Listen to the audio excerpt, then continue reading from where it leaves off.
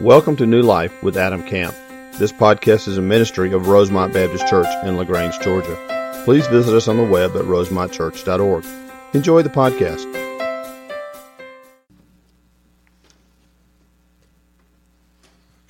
Good morning. Well, I just want to let you know of a couple of things before we begin today's message. One is that Adam and the team have arrived safely in South Asia. They're doing well. Everyone was able to get there, and they've begun ministry. So if you'll continue to pray for all of them, we'd appreciate it. Also, we mentioned in the kind of pre-roll in the announcements that Deeper Roots, our term 2 starts. Just want to let you know that we hope you'll join us on Wednesday night. We have a great selection of classes. If you're a lady and you want to take Ruth Hancock's Finding I Am, if you'll come and let me know today, we're going to get your books ordered quickly because you're going to need those the first day of class. So if you're interested in that, just come and let me, or if you see Ruth, also let her know. Well, as you came in, you should have received 2 pieces of paper. The one is about our care ministries here at Rosemont. This is a new ministry for us that the Lord has continued to grow. And what we want you to know is ways that people are being involved in orphan care here at this church. And we want you to join us. And we want you to join one of these teams. So in this little brochure, which you can see is a description of the ministry and those who are overseeing that ministry. And we're hoping that you'll just begin to pray about how you can be involved. In fact, we've given you on the smaller sheet a response card. And so we hope that at some point today during the service and at the end, you'll have an opportunity to turn those in, that the Lord will clearly speak to you and lead you to one of these ministries, and that you can join one of their teams in any way. And maybe you're not ready to take a child in, but we would just love for you to be a resource, a support for these families. Maybe you're a prayer advocate for them. There's a lot of ways that you can get involved. So if you'll just really ask the Lord to open your hearts today, because we're blessed. We have a speaker with us who is a great advocate and equiper of churches and families in orphan care, in adoption, in these journeys that are so clear in Scripture, and such a beautiful picture of the gospel. And this is a man God has called out to be someone who challenges churches. And so we're praying that as he comes today, that we'll be challenged, that we'll step up and really begin pursuing what it means to be involved in orphan care here at Rosemont. And so I have to admit, this morning we were getting some new things together, and I forgot to pray with Jason. And I apologize. We kind of came in a whirlwind. Jason flew from L.A. to Atlanta last night, drove down here, got here about 12, and now he's here speaking with us. He did a conference out there, and so this is Jason Johnson. I'm going to let him tell about his family and his family's journey. But if you'll come up, if I could pray for you, I would consider that a great honor. If you'll join me in praying for him as he's kind of transitioning out of travel, and just pray that the Lord would speak boldly through him. Gracious Heavenly Father, we thank you for your great work in and through us, that you have called us out, we all orphans, that you have adopted us in the gospel of Jesus Christ and made us your children. Lord, I just pray for Jason now that you would settle his mind, give him a heart that is sensitive to the leading of your Spirit, and you would speak through him, allow him to speak boldly, to proclaim the truth, to fulfill the calling that you have placed on his life as a minister of the gospel. Lord, bless him, bless his family. And Lord, we just ask that you would speak to us now, through your word and through this man. In Christ's name, amen. Thank you. Well, good morning. It is very good to be here with you this morning. And as Jeremy said, I got to fly in from Los Angeles last night. I started out in Houston near my house to Los Angeles, 2-hour time difference backwards. to over here, 3-hour time difference forwards, to something happened with our clocks last night. So the only way I know what time it is, my body doesn't know what time it is, but the wall is very clear on what time it is. And so my body's a little confused, but it's really good to be here with you this morning. And this is actually the culmination of months of some back and forth conversation between Jeremy and some of your leadership and myself. And it's finally here. November has snuck up on us pretty quickly, and so it's a pleasure to be here. The best way for me to introduce myself to you is to actually show you a picture of the world that I come from. And so you'll see them up here. This is the estrogen-filled, drama-filled world that I live in, and that's my wife there in the middle who manages the chaos beautifully. And I have a very easy job here with you. It's easy and fun to be with you. And she obviously has the much more difficult job, especially about right now. As you all know, the uniquely difficult and sometimes evil process that it takes to get kids ready for church and get them there on time, and everyone still love each other, and we're okay. Like, we're okay to be at church and celebrate God, can be difficult on Sundays, and so that's what she's wrangling back home right now. That's our oldest there in the middle with the Aggie shirt on. We live in College Station, Texas, and I know we're in like Auburn or not Auburn country here. I don't know how it all works, but we live right next to the campus of Texas A&M, so close that when I walk my dog in the mornings, we can hear the Aggie band practicing in the morning, so it's pretty cool environment that we get to live in. So that's Macy. Next to her is Darby, and the turquoise is Presley. Under my arm is Marley. It's in large part Marley's fault that I'm here with you this morning, and we'll share more of that story as we close later on. And then the newest addition to our family there on the left is Gianna and her little baby boy, Jordan. Gianna came to live with us when she was 17. She had been in foster care since the age of 6, and she had just given birth to Jordan.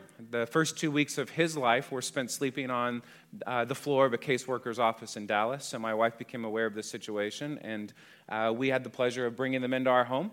And she is now 19. She's not without her struggles, and he is now 2, and we get the pleasure of being 38-year-old grandparents to Jordan.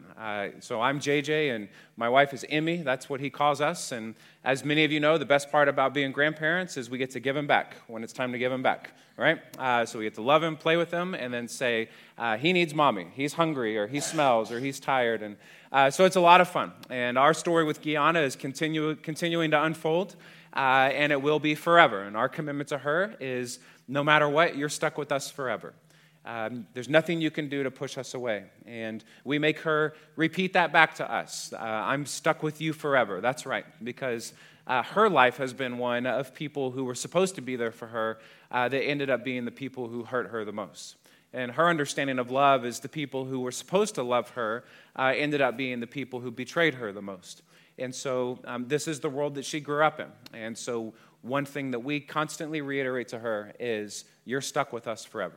There's nothing that you could ever do to push us away. And she tries, but we're not going to let that happen. So that's the world that I come from. My wife and I became foster parents in 2012 in Houston, and our story has never been the same since then, and we'll share a little bit more about that at the end. But what I want us to talk about this morning is not so much what we do with foster care and adoption and orphan care, but really why we do it.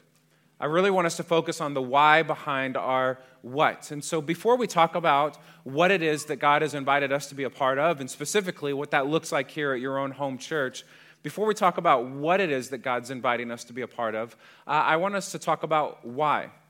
And ultimately, our why is rooted in what Christ has done for us in the gospel. That becomes the framework and the foundation behind anything and everything that we would ever do for anyone else. Why would we do for someone else? Ultimately, because of what Jesus has done for us. And so that's really where I want us to spend the bulk of our time. And then we'll look at some implications of that as we close out this morning. And so my favorite verse in all of Scripture, my favorite chunk of verses in all of Scripture is Galatians chapter 4, verse 4 through 7. If you were to say, Jason, we're going to strip everything else out of your Bible, and we're only going to leave you with the few verses, which ones would you choose? I would say this. This passage of Scripture tells us so much about who God is and what God does, but it also tells us about what God is inviting us to be a part of as well. This is also one of my favorite passages because it really encapsulates the essence of Christmas. It's my favorite Christmas verse that I never hear preached at Christmas. And so it's a little late. It's next month. Can you believe it? It's strange to even say Christmas is next month. But you've got like 12 months to hound your pastors and to lobby them as hard as you can to preach Galatians chapter 4, verse 4 at Christmas next year. And here's why. Let's read it, and then we're going to pick it apart for a little bit. When the fullness of time had come, God sent forth his Son, born of woman, born under the law, to redeem those who were under the law, so that we might receive adoption, there's that imagery, as sons. And because you are sons, God has sent the Spirit of his Son into our hearts, crying, Abba, Father. So you're no longer a slave, but a son. And if a son, then an heir through God. And so here's what this chunk of Scripture does. It sets up for us who God is and what God does. And then it lays out for us in really beautiful fashion the implications of that in our own life. What has Jesus done for us? And specifically, what does that look like in our life? And then ultimately, how does that act as the why behind we would do for others? And so Galatians chapter 4, verse 4, let's start there. It says, when the fullness of time had come, God sent forth his Son, born of a woman, born under the law. That's Christmas. It's my favorite Christmas verse. There's no magi, there's no shepherds, there's no angels, there's none of that, which I love that stuff, but there's none of that in this verse, but it still defines Christmas. And here's why. That phrase, when the fullness of time had come, literally means at just the right time. So we can read that, at just the right time, God sent forth his Son, born of a woman. That's Christmas. Jesus was born of a woman. We know her name to be Mary. At just the right time, Jesus was born. So you can imagine it in this way. You can imagine that throughout all the course of human history, the sovereignty of God and the providence of God decided right now is the perfect time. It's the right time for me to enter into the human story in physical form. And that's what we celebrate at Christmas. He was born of a woman, born under the law. That phrase, under the law, is a reference to this idea of being condemned to death. And so we don't talk about that so much at Christmas. We save that's a few months later at Easter. But it's still true at Christmas, that Jesus was born ultimately to die. And he makes that very clear in his ministry. I came to be a ransom. I came to lay my life down. And so what we celebrate at Christmas is this idea that at just the right time, God stepped into our story, wrapped himself up in it, literally, in order to die for us. That was his redemptive mission. So if you were sitting in a seminary class now, the professor might say, this is the doctrine of incarnation. This is what we understand to be incarnation. This idea that God would wrap himself in flesh, in humanity.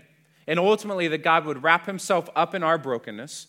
He would be broken by our brokenness on the cross so that we don't have to be broken anymore. That's the good news of the gospel. That's the good news of Christmas. It's true all the time. That Jesus, at just the right time, sees us where we are. He steps into our story. He wraps himself up in our brokenness. He's broken by our brokenness so that we don't have to be broken anymore. So the best way for me to distill down in my simple mind this idea of incarnation is we have these restaurants in Texas. They're Tex-Mex restaurants, which basically are like fake Mexican restaurants, right? It's like not real Mexican, but good enough for us in Texas. So true people who are truly from Mexico say that is, how dare you even reference that as Mexican food, right? So I don't know what your version of that here is, but in Texas we've got Tex-Mex, and you can order this thing called chili con carne, which literally means chili with meat. It's the same root of this idea of incarnation, con carne. It's God with meat on, okay?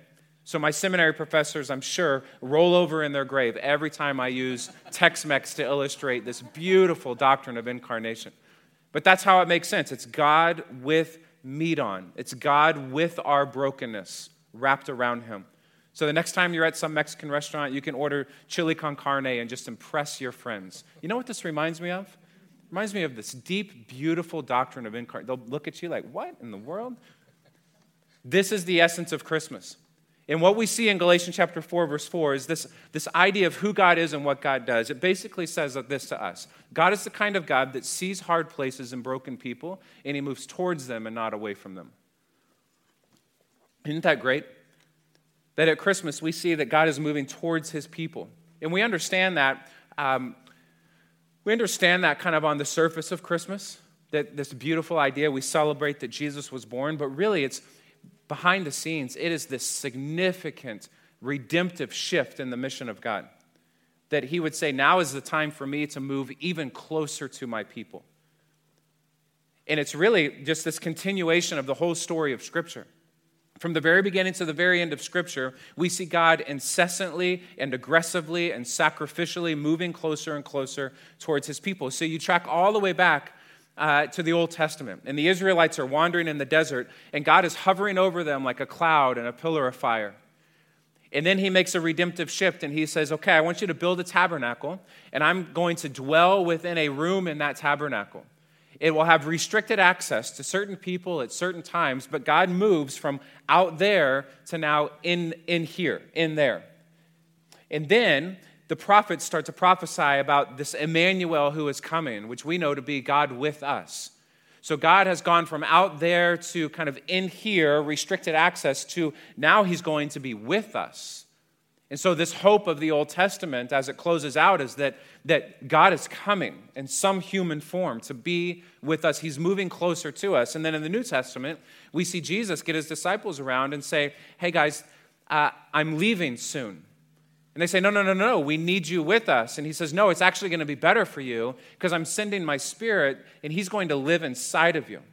It's going to be better for you because when I leave, actually what's going to replace this is another redemptive shift. I'm going to move even closer to you by living inside of you. So God is progressively and sacrificially moving closer and closer to his people, and Christmas is just a continuation of that. So let's look at the implications. That God is the kind of God that sees hard places and broken people, and he moves towards them and not away from them. And then in verse 5, 6, and 7, Paul begins to really unpack what specifically does that mean for us? What does that actually look like in our life? So verse 5 says, at just the right time, Jesus was born into our brokenness to redeem those who were under the law so that we might receive adoption as sons. So Paul uses that phrase again, under the law. Remember what it meant in verse 4. Condemned to die, under condemnation. And now Paul plays these two things together and says, Jesus was born condemned to die to redeem those who were condemned to die. So not only is God the kind of God that sees hard places and broken people and moves towards them, he also meets us exactly where we are. And so this is past tense language that we were once condemned, but now we have been adopted. And so the first implication of what happens when Jesus steps into our story is he says, I see you where you are, and I'm coming after you, and I'm stepping into your story, and everything's going to change. And the first thing that changes is our past, that our past becomes redeemed, that he redeems us out of the broken context that we once lived in. Scripture is very clear that outside of Jesus, our past is defined and marked by odds and enmity with God. Scripture is also very clear that that's exactly where Jesus met us, and he took that condemnation on himself. He carried that brokenness to the cross so that we don't have to be broken anymore. And so passages like Romans chapter 8 now say things like, there is therefore now no condemnation for those who are in Christ. There is no condemnation. You have been set free from the heavy weight of the law, and you have been given new life. So here's what that means for us in Christ. Those of us who are in Christ can look back on our past, and our past is no longer a source of condemnation for us. That's what Romans 8 says. Look back on your past. There's no more condemnation. It is no longer a source of condemnation. It's actually now a platform of great celebration. Because we can look back on our past and say, wow, look at what Jesus has done. Praise God. And so not long after Gianna moved in with us, just as an illustration of our most recent kind of story in our own family, Gianna came to live with us with a chip on her shoulder, and rightfully so. She's been in the system since she was 6, and the people who were supposed to take care of her never did. They actually made things worse for her, and she didn't want to be there. Nothing about this situation is ideal, but she came into our room one night after some pretty difficult weeks, and she said, can we talk? And that's always kind of a heavy question, right, when somebody asks you that? Like, you want to say, it depends on what you want to talk about, right? Is it good? Sure, I got plenty of time. But she says, can we talk? And we say, sure, no problem. And she comes in and she says, I think I know what I want to do when I grow up. We say, okay. what's that? And she says, I think I want to be a social worker. We said, that's fantastic. Why do you want to be a social worker? She says, because I want to be a caseworker for kids because they deserve good ones. And all I've ever had my entire life is bad ones. And these kids deserve good ones. We said, Gianna, how brilliant is that? How amazing would it be? How unfortunate would it be for a child to be removed from a traumatic situation? But how amazing would it be for you to be the person that walks in the room and gets to look that kid in the face and say, hey, it's going to be okay. I know exactly how it feels. I've been here before. And so Gianna has spent most of her life surviving day to day with no hopes or dreams for what could come tomorrow. Because when all you're doing is surviving, you have no time to dream. But for the first time, she comes in and she begins to dream about what her future could look like, but she does it based on the platform of her broken past. For the first time, you can start to see her begin to process, what would it look like for me to take the ugliness of my past and use it for redemptive good in the future? And in the gospel, what we get to celebrate is that our past doesn't drag us down. It's not a source of condemnation for us. It's actually a platform of celebration for us. That somehow, some way, the scandalous nature of grace can redeem our past and use it for redemptive purposes moving forward. And so that's why we do what we do. That's why God invites us to step into the lives of struggling people and vulnerable people. Is so on some level and in some capacity, we can step in to their broken context and say, it doesn't have to be like this anymore. God can redeem this for good. You don't have to live in this place forever. But it doesn't end there. Verse 5 continues. Verse 4 says that our past has been redeemed. Verse 5 begins to talk about our new present reality in Christ. It says that we have been redeemed from our broken context, and we have been introduced into this new family through adoption. And then verse 6, because you are sons, God has sent the Spirit of His Son into our hearts, crying, Abba, Father. So our past has been redeemed, and now Paul starts talking about our new present reality. And he uses this term Abba. And the word Abba is a very tender and affectionate form of the word Father. So our modern translation of that word might be the word daddy. Just a very tender and affectionate connotation of the word father. So it's a difference between my 4 girls calling me father, which they don't, okay? They don't come and say, Father, can we have some ice cream? Like really proper British kids. They don't talk to me like that. I'd say, don't talk to me like that. That's weird. Why are you talking to me like that? Instead, it's daddy. Daddy, can we have this? Daddy that. Now, I'm the same guy. There's not 2 different guys living in our house. Trust me, I've looked. There's no more guys. It's just me, all right? I'm the same guy, father and daddy. But this idea of daddy carries with it this connotation of intimacy and affection and approachability and vulnerability and safety and security. Now, granted, in a few years when all the boys start swarming around our house, everyone in the room is going to know who father is, right? But what's more important for me right now for my girls to know is not so much that I'm father, but that I'm daddy.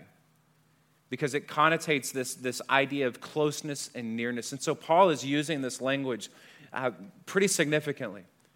And he's juxtaposing it with our past. In our past, our relationship with God was defined by odds and enmity. But now in our new present reality, our relationship with God is defined by intimacy and affection and security and closeness and nearness. So here's what that means for you and I. Right now in Christ, in our new present reality, we don't have to be afraid of what God thinks of us. We don't have to be afraid of how God's going to respond to us. We don't have to wonder if He's angry with us or disappointed in us or embarrassed by us, because we already know exactly what God thinks of us and how He feels about us, like a good daddy would. I'm not embarrassed by my girls. I'm not ashamed of my girls. Every once in a while, I'm disappointed, right?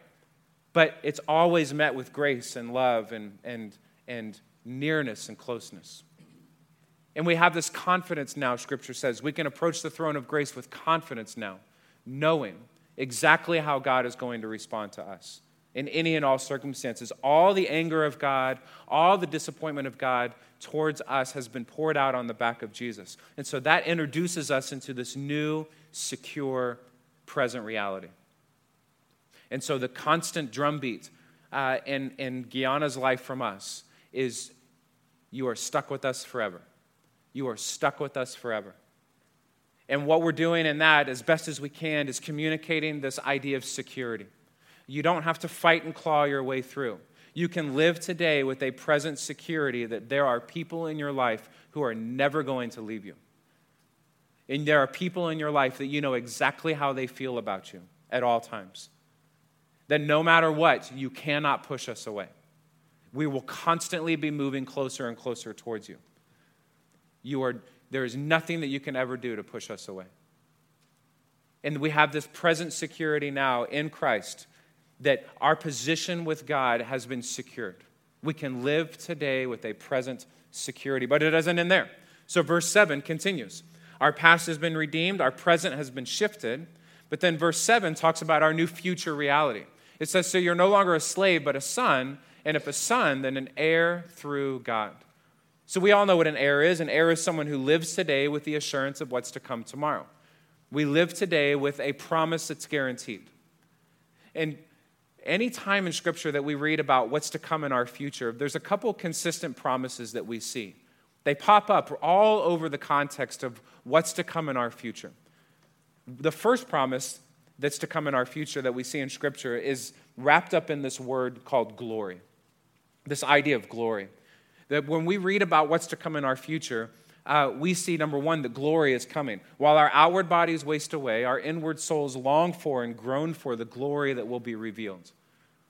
It says that while our present struggles here have a certain weight to them, they pale in comparison to the weight of glory that will be revealed in the end. And so one of the first promises that we have about our future in Scripture is that in the end, glory is coming. But one of the second promises that we have in Scripture is not so much fun. This is the one that we wish actually wasn't true, but it's very true in Scripture. Jesus makes no bones about it. That while glory is coming, number one, number two, it's going to be a little bumpy along the way. And it's going to be increasingly bumpy along the way. You know, Jesus never says, come follow me, it's going to be smooth sailing. He actually, quite the opposite. Come follow me, and it's going to become increasingly difficult as the time goes on. But the hope that we hold out is that in the end it's worth it. That glory is coming. And so you and I now live today in a world that for the most part is driven by a message of fear. And I don't say that to drive more fear. I just say that for us to kind of look around and listen and say, yeah, it's everywhere. Our 24-hour news stations, our political commentators, our political candidates, any reference to the economy or just anything. We're constantly being told of all these different things that we need to be afraid of. And then we're being told to tune in later to our 24-hour news station of choice to learn more about what we need to be afraid of, right? We're just constantly being told of all the things that we need to be afraid of. I landed in Los Angeles on, some night. It's Sunday now. I think it was Thursday. And just to have some background noise in the hotel as I was getting ready for bed, turned on the news, and it was about 30 minutes of really, really awful stories. This tragedy on this side of the city, and this killing on this side of the city, and these politicians doing this, and the economy of LA, and da-da-da-da-da. And I thought, wow, what an awful way to end your day. Just constantly being told of all these different things that you need to be afraid of. But it's everywhere that we turn. We're constantly being told of all these things that we need to be afraid of. But here's what's true for you and I in Christ today. That we live today with the assurance of what's to come tomorrow. That we hold out hope that in the end, glory's coming and Jesus wins over all of this. Now, it doesn't mean that we don't have to be wise today and good stewards today and discerning today, but it does mean that we don't have to be afraid today. Because in the end, Jesus wins. And so why do we do what we do for vulnerable children and family and for kids in crisis and for orphans around the world? Because on some level, we want to step into their story and say, hey, you don't have to be afraid of tomorrow anymore. You can live today with the assurance of what's to come. You don't have to be afraid of what you're going to eat tomorrow or if you're going to eat, where you're going to sleep, who's going to be there for you or who's not going to be there for you. You don't have to be afraid anymore. You're stuck with us forever. And so as we unpack this beautiful picture of the gospel in our own lives, the implications start to become very clear for us. That if God is the kind of God that says, I see you where you are and I'm coming after you, I'm stepping into your story, taking your story upon myself, being broken by your brokenness so you don't have to be broken anymore, then as we become a people who increasingly celebrate that truth in us, we also become a people who increasingly demonstrate that truth through us. That we refuse to be a people who accept that for ourselves and yet not disseminate that out for others. But that we become this conduit that deeply celebrates what Jesus has done for us and then widely demonstrates what Jesus has done for others through us. And so that leads us to James 1:27, which in the orphan care world and in the foster care world is one of our favorite verses. But it's not necessarily saying what we think it's saying all the time. And so I want us to pick it apart a little bit. You know, there's this oil change place near my house in College Station, and it's brilliant. I don't have to get out of my car. I don't have to do anything. You just pull in, and I'm not, like, my idea of camping is the Hyatt downtown, okay? Like, that's me, all right? And I have no shame in that at all, right? And so the idea of, I know I can learn to change my own oil, but why, right? I'm just going to pay somebody else to do it, a pro. And I'm going to do it the least manly way that I possibly can. So I'm going to go through the drive-through oil change place. I don't even have to get out of my car. It's Texas, so it's hot. They roll up a portable air conditioner next to your door and blow cold air on you while manly men are under my car doing real manly work, and I'm sitting there in the air conditioner, right? Doesn't bother me at all. I'm perfectly secure with that. But there's a couple funny things that happen every time I get my oil changed. The first one is you pull in and they say, hey, what kind of oil do you want? And I'm like, I don't know, the kind that goes in cars. I don't know. There's different kinds of oil. So I play it cool, you know. We'll just do what we did last time. I have no idea what I'm talking about, but I'm just trying to play it cool. And so they say, okay, and then they do their deal, and then at the end, they come up and they hold out the dipstick in front of you, right? You guys experience that? Is that what we call it? The dipstick? You think we have a better term for that, but we don't, I guess. They hold the dipstick out, and they want you to verify that the oil level is correct. And so, again, I play it cool and act like I know what I'm talking about. Yeah, it looks good. I'm nodding an approval to something that I literally have no idea what I just signed off on, right? They could have poured syrup in my tank, and yep, looks great. Good job, guys, right? Get me out of here. So I think sometimes that there's scriptures and there's just things in life that sometimes we become so familiar with them that we look at them and we kind of nod in approval towards them. Yeah, it looks good. I get it. But we really don't fully understand what it is that we're signing off on. And so James 1:27 is an example of that, okay? So the first thing about James 1:27 is that this is not a command verse. James 1:27 isn't commanding us to do anything, okay? It's often referenced as our command to care for orphans, when in fact it's not. This is a descriptive verse. This verse is describing something, not commanding something. It's describing who God is, what God does, and then as a result, who we are and what we do. And it's describing what it looks like for the gospel to be put on display with purity and vividness and undefiledness. It's describing, really, the entire redemptive story of Scripture. That God's the kind of God that's constantly moving closer to his people. That this is the essence of the gospel. And that when we do that as well, it puts the gospel on display with purity and vividness. And so this is what you do in seminary. You take perfectly fine verses and you dissect them, and it can actually be really helpful. And so let's see. Religion in this verse is not our word religion. It's not steeples and cathedrals the way we think of religion. This idea of religion in the original language is an outward display of something that's inwardly true. That's what we're talking about. An outward display of the gospel that's inwardly true in us. So one of the purest and most undefiled outward displays of the gospel before God is to visit or to move, step towards, get involved with. To lean into hard places and broken people. You know, that flies in the face of the expectation that kind of hovers over most of us in life. The expectation is you're going to be a good kid, get good grades, go to a good college, get a good degree, get a good job, a good salary, marry a good girl or guy, live in a good house, have good kids, get a good retirement, and you're good. That's it. And throughout all that process, do anything and everything that you have to do to avoid things that might compromise that. Avoid hard and broken things. And then Scripture steps in and says, actually, what would it look like if we became the kind of people that saw hard and broken things and we actually moved towards them? We didn't go out of our way to avoid them. Well, this is what it would look like. That one of the purest and most undefiled demonstrations of the gospel is to see hard places and broken people and to move towards them, not away from them. That's what James 1:27 is saying. So we go back to it, and it says one of the purest and most undefiled demonstrations of the gospel is to visit, to step towards, to get involved with orphans and widows. And so that phrase, orphans and widows, again, is descriptive. It's not prescriptive. It's not orphans and widows only. That's representative of the most vulnerable people in James's culture. That the fatherless and the husbandless in James's culture were considered the most worthless. And so James is using them as representatives. And he's saying, look, we become the kind of people that move towards those that our society has deemed the most worthless, or the most marginalized, or the most vulnerable. We move towards them and not away from them. And when we do that, it puts the gospel on display with great purity and with great vividness. Why? Because people around us look and say, why would you do that? It flies in the face of the expectation that hovers over all of us to avoid hard and broken things. And you're actually moving towards them. Why would you do that? And we get to say, well, let me tell you why.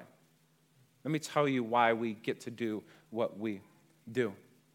And so the implications for us are clear, that we become these kind of people. But the applications for us are incredibly broad and endless.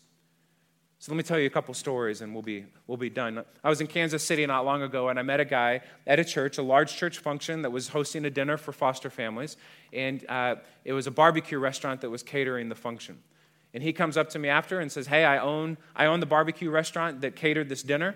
I'm in my early 70s. We're not really in a position to bring kids into our home right now. Although it's not because of his age. My parents are 68 and 63, and they just completed their home study to become licensed foster parents last week. So his wasn't because of his age. It's never too late. His was other life circumstances, but he says, we can't do that. I know what I can't do, but I know what I can do. And what I can do is barbecue. And what I can do really well. And so I use my barbecue restaurant and my business as a blessing to foster and adoptive families. And so they donate food, and every time a family brings a child into their home, they're the first on the doorstep delivering a free meal. So here's a guy that says, look, I know what I can't do, but I know what I can do. And what I can do, I'm going to do really well. The guy that owns the oil change place that I drive through and have cold air blasted on me while they're doing the real manly work, one Saturday a month on their marquee, he puts a sign out that says free oil changes for foster families, single moms, and widows. I know what I can't do, but I know what I can do. And God's given me this, and I can use it for these purposes. And so here's what we see in life, and here's what we see in Scripture, is that we're not all called to do the same thing, but we're all capable of doing something. The implications of the gospel are clear, but the applications of the gospel are broad. They're as unique and diverse and creative as each individual person in this room. And so the question is, what's your something? What's your something? For some of you, it might be we need to open our home and bring kids into our home. For some of you, it might be, I need to use my barbecue restaurant to bless this community. And everything in between. Everyone can do something, but we're not all called to do the same thing. That's the essence of Romans chapter 12 when it talks about the body of Christ. It says that we're all different members. We're all members of the body, but we all have different functions within the body. We are individually members of one another, having gifts that differ according to the grace given to us. Let us use them. So we all have been given different gifts and different resources and different capacities. And elsewhere in Scripture, it says that we're like ears and eyes and hands and feet. We all don't do the same thing. We all do different things, but for the same purpose. So we're not all called to do the same thing, but we're all created to do something. That we become a people who deeply celebrate the gospel, and then a people who widely demonstrate that gospel in unique and creative and diverse ways. So let me close with a story. When I was 9 years old, I learned that the man I had grown up calling dad was in fact not my biological father.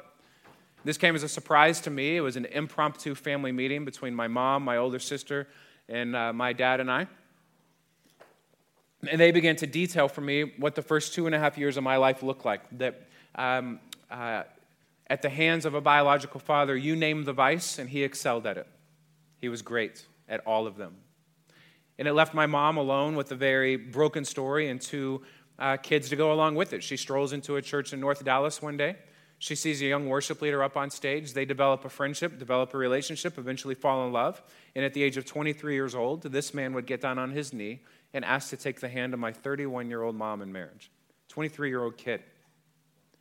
And would get down on his knee and say, I know your story. I love you because of your story. Let's begin to write an entirely new story together. And then he would turn and ask to take the hand of my sister to become his daughter. And he would turn and ask to take my hand to become his son. I know your story. I love you because of your story. Let's begin to write an entirely new story together. He would eventually marry my mom and adopt me and my older sister. And when he did that, he changed my first, middle, and last name. So I have 2 birth certificates and 2 different sets of names. The old is gone and the new has come. And there hasn't been a day that's gone by, almost 30 years after learning of this story, that I haven't paused and considered, gosh, where would I be right now and what would I be doing right now had my dad not at just the right time said, I see you where you are and I'm coming after you, and we're going to begin to write an entirely new story together. I can guarantee I wouldn't be here with you today. That I can't count on this side of heaven how exponentially different my life is and the future trajectory of my life is because this man stepped in. He redeemed our past brokenness. He changed literally my present reality and my full identity. And he put me on a future trajectory that otherwise I would have never been on. So in 2012, my wife and I became foster parents in Houston. We had the opportunity to bring a little girl into our home, April 25th, 2012. And she's never left our home. She's now since become our daughter, and she's super cute. And now you're not listening to me because you're totally distracted by the picture.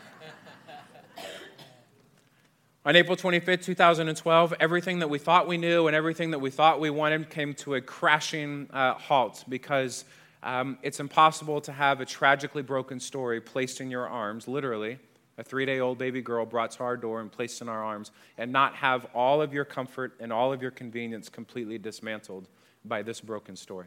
She ruined our lives that night in the best of ways. And she's never left our home since. She's since become our daughter, and we've adopted her and changed her first, middle, and last name. So she and I share that story. We have a lot of birth certificates and a whole lot of names between the two of us. And there hasn't been a day that's gone by since she's been in our home where we haven't paused and considered, gosh, where would she be and what would she be doing and what would she be eating and who would she be playing with? All these scenarios had we not been given the privilege to become a part of her story. But even more haunting than that, more haunting than where would she be, is really the question of, gosh, where would we be right now had she not stepped into our story and completely flipped our world upside down? Because I'm convinced we didn't really rescue her as much as she rescued us from our apathy, our complacency, our pursuit of comfort and convenience, our limited worldview, our limited understanding of really how the Scripture works. She rescued us from the potential of never really fully engaging in those things. And where would we be right now had she not stepped into our story? And so that's the question I leave with you here this morning, is really the question of, gosh, where would I be right now? In the grand scheme of things, where would I be right now had Jesus not, at just the right time, said, I see you where you are and I'm coming after you. I'm stepping into your story and everything is going to change as a result of that. Some of you might say, gosh, if he hadn't done that for me, I'd been dead a long time ago. Or I certainly wouldn't be here this morning. Or the sin that used to plague my life, I'd be so steeped in it now, you wouldn't even recognize me. But Jesus stepped into my story at just the right time and changed everything. And so I'm convinced that your answer to that question, where would I be right now had Jesus not?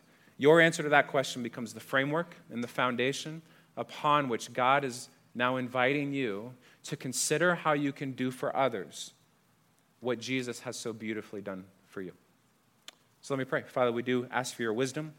We ask for the courage needed to step out into those spaces that you have resourced us. Thank you for joining today's sermon. We would love to hear how today's message blessed you. Use the Contact Us link on our website at rosemontchurch.org. God bless.